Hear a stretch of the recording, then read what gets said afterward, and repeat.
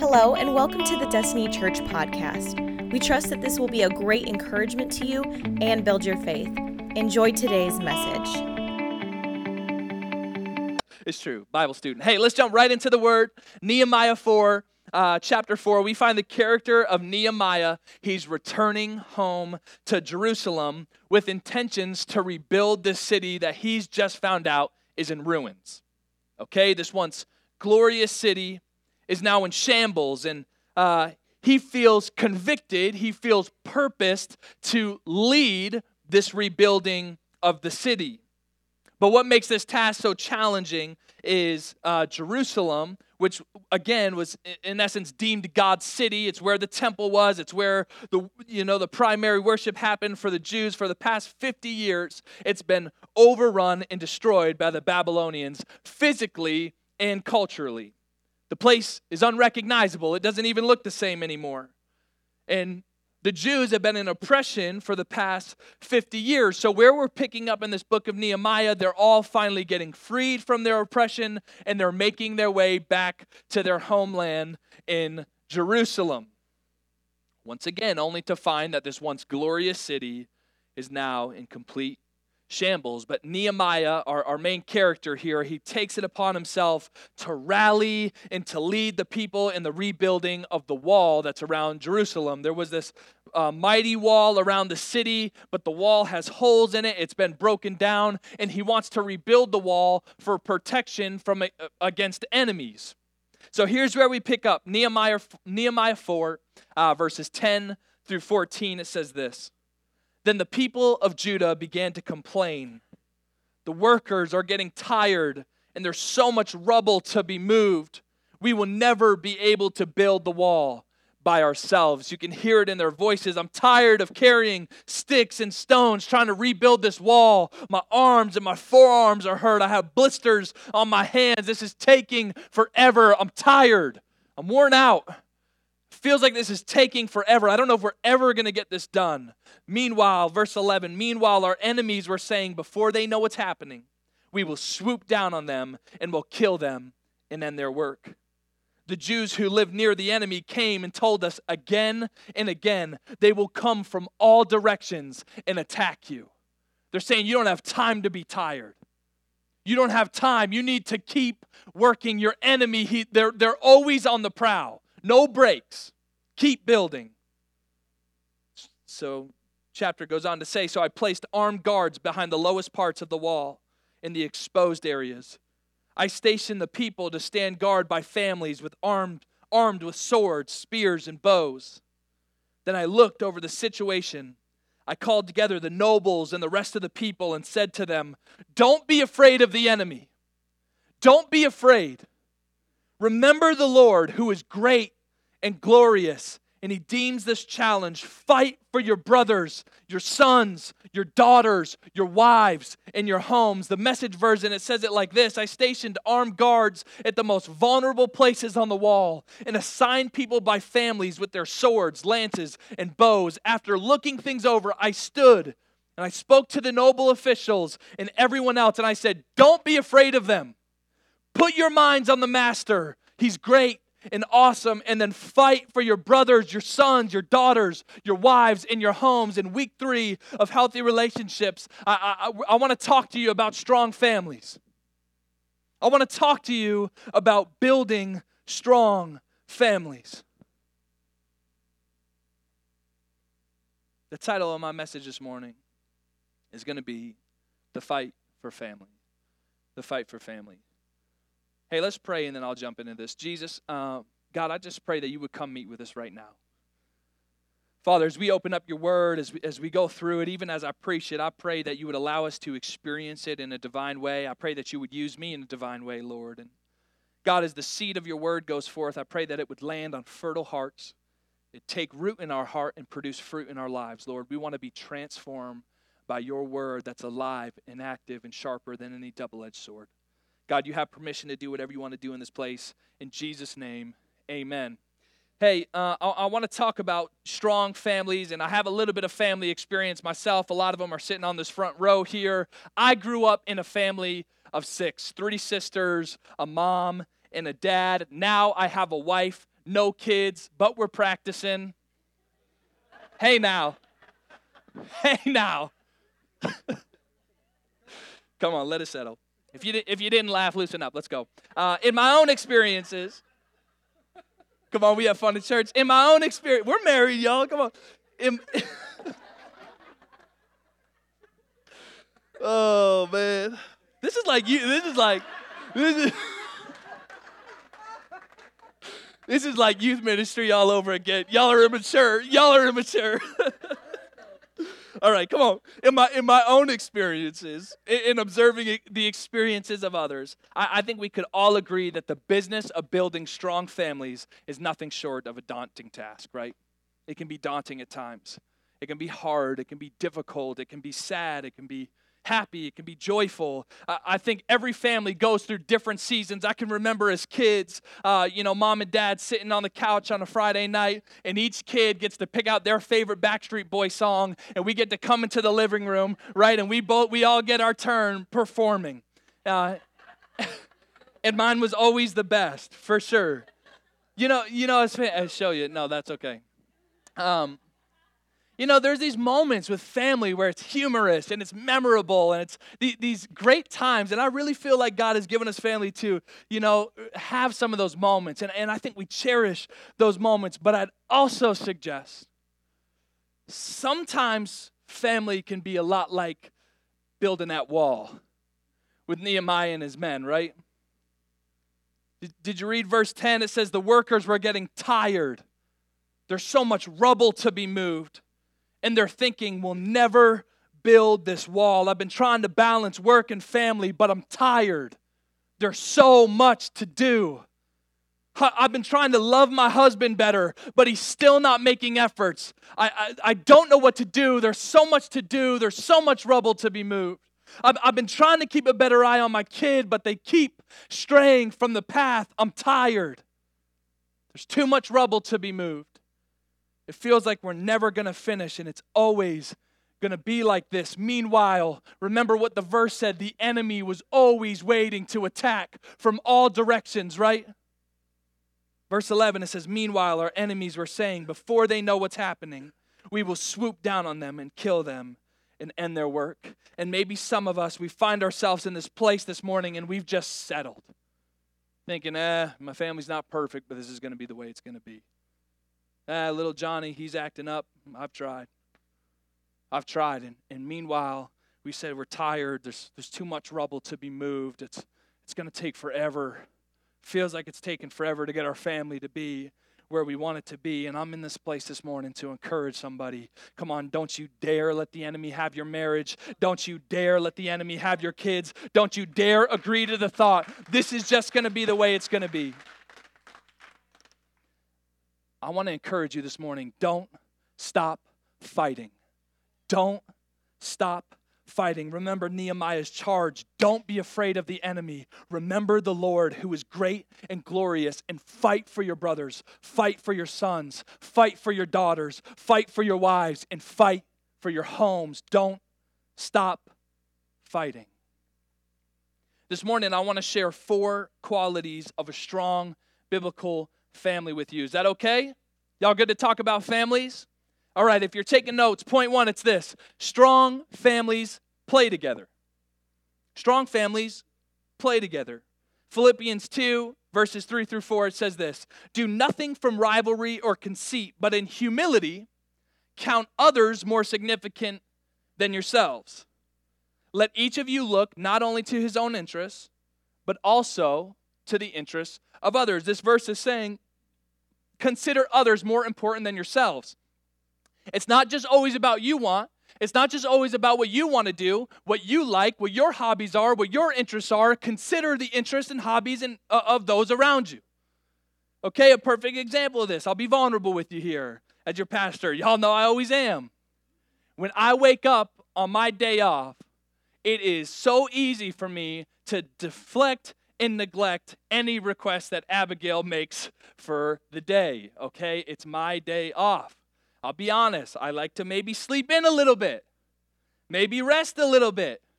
The last thing I want to do is go to the garden shop and observe mini cacti for 30 to 40 minutes on my day off. That's not what I'm interested in doing. But I will say this, the joy that it brings my wife to go observe these spiky little plants for 30 or 40 minutes is hard to replicate when I stay in bed resting, right? And it's funny, but let's break it down. Moms, when the day is coming to a close, when you've got the kids fed, when you gave them their baths, you got them in their jammies, you're on that last home stretch, they're about to be asleep, praise the Lord. Mom, would you read me a story? I hate you. No. Mom, I want to encourage you this morning to read the story because that's their interest. Consider them more significant than yourselves. Consider their interests, not just your own. Dads, you get home from a long day, you want to unwind, kick your shoes off, maybe sit on the couch, take some time to chill. You've been balancing work, family, maybe a clingy best friend. Come on, we all got them. Let's just be honest. But you walk in the door and the kid wants to throw the ball and you're like, oh man, not my interest right now. Dad, I want to challenge you. Throw the ball. Throw the ball.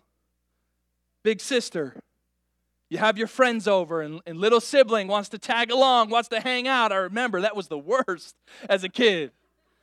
Oh. But I want to challenge you. That's their interest. That's an opportunity to count them more significant than yourselves. Let them hang out. Let them hang out. You know, you might think that some of these things are unimportant or irrelevant or even silly to address in church, but these small sacrifices just to play together, I really believe these small sacrifices are mere glimpses of what Christ did for us. He laid his own passions down, right? Josh read it the verse this morning, but he made himself nothing. He made himself in human likeness for you and for me. If we sacrificially make time to participate in the interest of others, if we won't sacrificially take the time, how can we expect to live a life fully devoted to Jesus, who's often calling us to do things that go against our own sinful nature, right? Sometimes to do the things he's called us to do takes a little bit of work, takes a little bit of grit. What if the simple act of playing together, spending time as a family, being intentional with each other, actually doubled as training for loving and serving a lost world? It starts at home. The millions of decisions we make, the millions of opportunities we get in the home is training us to be the believers God's called us to be. Strong families play together. Y'all good? Point one. Okay, point two. Strong families grow together. We have strong families play together. Strong families grow together. Speaking of strong families, a great example is in the second chapter of Luke where Jesus' parents lose him. So they're going into the town. That's not a strong family. That was a joke for those who missed it. But, you know, the Macy's Day Parade is happening in Jerusalem for Passover. So they say, you know what, family trip, let's go celebrate. Come on, this is going to be awesome. They head into the city with their whole town, and they're having a great time. And then, you know, the parade's coming to a close. They ate all the kettle corn they could find. They're like, you know what, let's head home. Where's Jesus? I don't know. I think he's back there riding a camel. We'll be all right. We'll get home. So don't worry about it. They get home. You know, nighttime comes. They're like, all right, where's Jesus? They lost the single most important thing ever. Not parents of the year here. So they head back to Jerusalem to find Jesus, and he's actually teaching teachers in the temple as a young kid. But at the end of Luke 2, it says a really profound verse. It's short, but I think it's so interesting. It says, Jesus grew in wisdom and in stature and in favor with God and people. What an interesting thought. Jesus grew in wisdom. He grew in stature, in favor with God and with people. And if Jesus grew in these areas, I think it's a pretty sure sign, church, that we need to be growing ourselves. That we need to be growing in our call, in our purpose, and in wisdom. Strong families, they help each other do that. So this begs the question, okay, so how do I make the members of my family strong? How can we make each other strong? What are some practical ways to do that, preacher? You know, Ephesians 5:17, it says, don't act thoughtlessly. Understand what the Lord wants you to do. And maybe there's some of us in here, we've been kind of going through our family life really with no direction, no vision. We've been acting thoughtlessly. So this morning, what I want to do is give you some vision, give you some instruction, help you understand what the Lord wants you to do. Whether you're a wife, husband, daughter, son, whatever. I want to help you understand your role this morning. But first and foremost, this is all of our roles, and we've been talking about this the past 3 weeks, is to love God and love people. It starts there. We got to love God and love people. I want to talk to spouses first. If you're a spouse in the room, raise your hand, husband or wife. Come on, we got a couple of you. That's good. Here we go. Let's talk to y'all first. Ephesians 5, verses 21 through 25, it says this. And further, submit to one another out of reverence for Christ. Why are we supposed to submit to one another? Out of reverence. Our submission is actually worship. The way we treat our spouse is actually aligned with how we choose to worship God. What an interesting thought. For wives, this means submit to your husbands as to the Lord. For a husband is the head of his wife, as Christ is the head of the church. He is the Savior of his body, the church. As the church submits to Christ, so you wives should submit to your husbands in everything. So we see this charge here. Husbands, you're called to be the spearhead of your home. You're called to be the leader of your home. Wives, you've been instructed to submit to the leader of your home, your husband. I know there's some negative connotations on there, but I've also never met a Christian wife who said, nah, I don't really want my husband to be the spiritual leader. Not interested. Let's go on to see what the verse says for husbands. Husbands, you listening? Okay, 2 of you. Praise the Lord. For husbands, verse 25, this means love your wives just as Christ loved the church. What did Christ do for the church? Died for it. So wives, we see this call to submission, but husbands, we see this call to sacrifice. Are we sacrificially loving our wives? Are we sacrificially loving our kids? He gave up his life for her to make her holy and clean, washed by the cleansing of God's word. He did this to present her to himself as a glorious church without spot or wrinkle or any other blemish. Could it be that God's purpose, he designed marriage? I think sometimes we get in this thought process, and maybe you guys have heard me say this before, but we get with our spouse and somehow we come into this thought process that your job is to make me happy, and when you're not doing that, this isn't working. You aren't making me happy. You aren't making me satisfied. You're not doing the things I want you to do for me. But what if the purpose for marriage wasn't so much to make each other happy, although I think that's part of it. I think that happens. But what if instead marriage was actually to make us holy? For me to push you who God's called you to be. Honestly, what if our perspective switched to, man, it doesn't really matter how you treat me. You know, like I'm not so focused on what you're doing for me. I'm focused on, am I helping you become who God has called you to be? If we're both abiding in the Spirit, I bet the fruits of the Spirit are going to be blossoming in that marriage. Peace, patience, kindness, goodness. Are we just trying to make each other happy? Or are we making each other holy? Every day we wake up as husband or a wife, we have the opportunity to display Christ to our spouse. Challenge each other in this. Submission and sacrifice. Parents, you ready? Any parents in the room? Raise your hand. You got a kid? Okay, some still just practicing. That's all right. Deuteronomy 6, verses 6 through 7. It says this. Parents, listen to me now. You must commit yourselves wholeheartedly to these commands. Let's think about it as the scriptures. You must commit yourselves wholeheartedly to the scriptures that I'm giving you today. Repeat them again and again to your children. Talk about them when you are at home. Talk about them when you're on the road. Talk about them when you're going to bed. Talk about them on the way to the soccer game. Talk about them when you drop them off at school. Talk about them when you are getting up. Talk about God's word. Talk about his plans. Talk about his promises. Talk about his purpose for their life. But also I want to read to you Titus 2, verse 7. It says this. Parents, this is also for you. And you yourself must be the example. Can't just talk about it, though. Y'all got to live it. Y'all got to walk this walk, too. It says, you yourself must be an example to them by doing good works of every kind. Let everything you do reflect the integrity and seriousness of your teaching. Parents, I want to make it really simple. I stole it from Joni Day about baptism. Was that the Holy Spirit or? Speak, Lord. Joni Day said this about baptism, but parents, our job here is to show and tell. Are we showing and telling? Are we praying with our kids? Like, for real, are you going into your kids' room at night before bed, grabbing both of their hands, kneeling beside them on the bed, and praying with them? Before they get out of the car, when you drop them off at school, are you saying, hey, I just want to pray over you really quick? Come on, Mom, I just want to get out. Come on, Dad, No, I want to pray over you. Parents, are you praying with your kids? Are we reading scriptures with our kids? Are we taking time to teach them the Bible?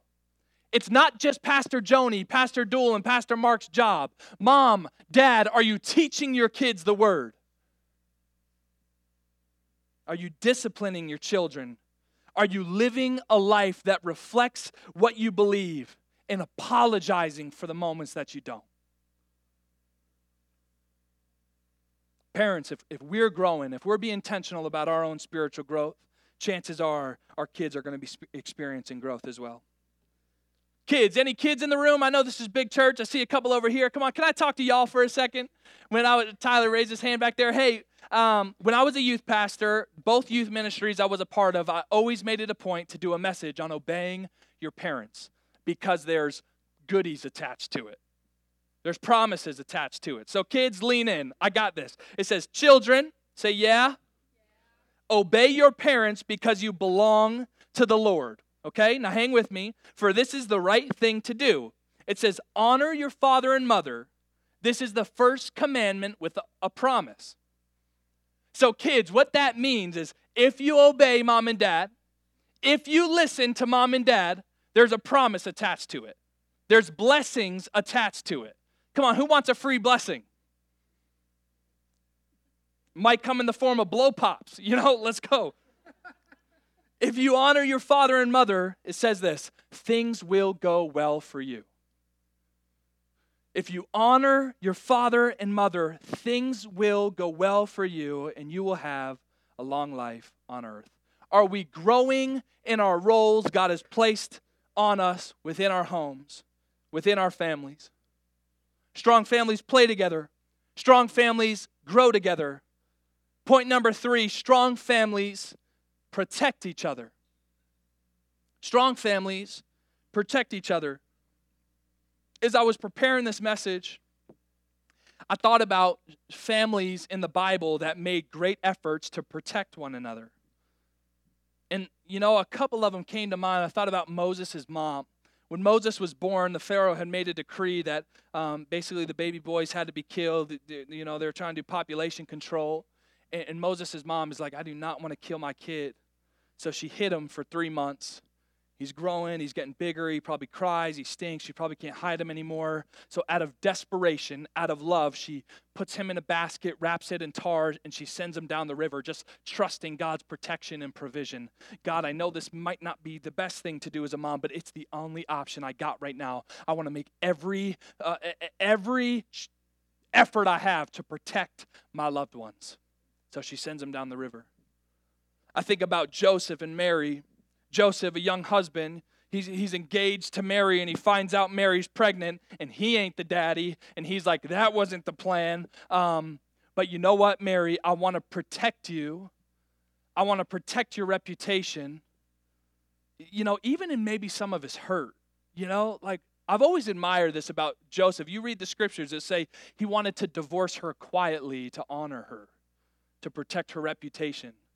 So he says, I'll leave you quietly. I won't make a big deal about it. I won't slander your name, I won't do any of that stuff. And then he gets visited, gets a word from the Lord to stay with her.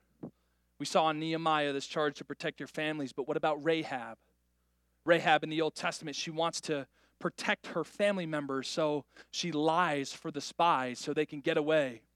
She knows God's people are going to invade the city, and She goes, if you'll protect me, I'll protect you. And if you save my family, I'll do this. These acts of desperation to protect your loved ones. But there's a common denominator in all of these stories. And it's that we can only do so much to protect one another in our own power. But at some point, it comes down to the provision and protection of God that solidifies security for us. God uses our actions. Pastor Craig Groeschel, he's a good pastor of Life Church, and he says it like this: act like it depends on you, pray like it depends on God. Act like it depends on you, pray like it depends on God. Strong families do everything in their power to protect each other. They'll go great lengths to provide security and well-being for the ones they love. But the truth of the matter is, our ability to protect each other is limited. At some point, it runs out. At some point, we're out of reach. At some point, they don't listen. Ultimately, the only one who can protect our family for eternity is the eternal God we serve. Protect like it depends on you, but pray for protection from God. I love this psalm. It's Psalm 27, verses 1 through 3. It says this: "The Lord is my light and my salvation. Why should I be afraid? He's going to protect me. Why should I be afraid? The Lord is my fortress, protecting me from danger. So why should I tremble? When evil people come to devour me, when my enemies and foes attack me, they will stumble and fall. Though a mighty army surrounds me, my heart will not be afraid. Even if I'm attacked, I'll remain confident." Make every effort, but depend on God. Dad, talk to the boyfriend. If little girls dating, you be involved in the relationship. You be the protector in the relationship. Moms, carry pepper spray. No, just kidding. Moms, you better speak up for your kids. You better protect your kids. Husbands, protect your wives. Act like it depends on you. Pray like it depends on God. Remember, the greatest way we could protect those we love is to get them to Jesus. Amen. Let Destiny Church raise up families that protect each other with boldness and trust in the Lord. Kim, you can come up to the keys here. My final point: strong families protect each other, was 3. Point 4: strong families love God and serve others.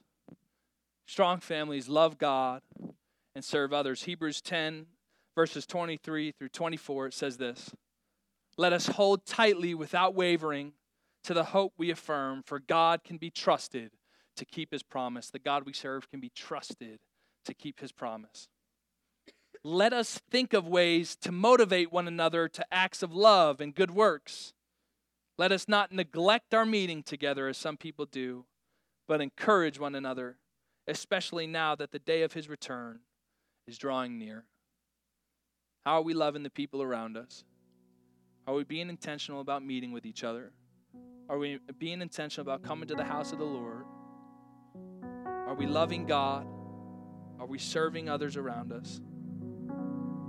And I don't know if you saw this coming the whole time or not, but if not, surprise. This message isn't just about raising up strong families. Everything we discuss should ultimately be a picture of what the church is to a lost and broken world. Like, are we raising up people who love God? Are we counting others more important than ourselves? Do we honor each other? Do we sacrifice for one another? Are we submitting to the authority God's placed over us? I look at the world that we're living in, and all I see is brokenness. All I see is divorce and addictions and illness and depression and loneliness, homelessness, neglect, and abuse. And I wonder, is Destiny Church Marshfield, are we even doing a good job of providing a place where the lost and the broken can come to be loved, be welcomed, be protected, and provided for? Are we providing a place where the lost and the broken can be found and be healed? I know this, it starts in our homes.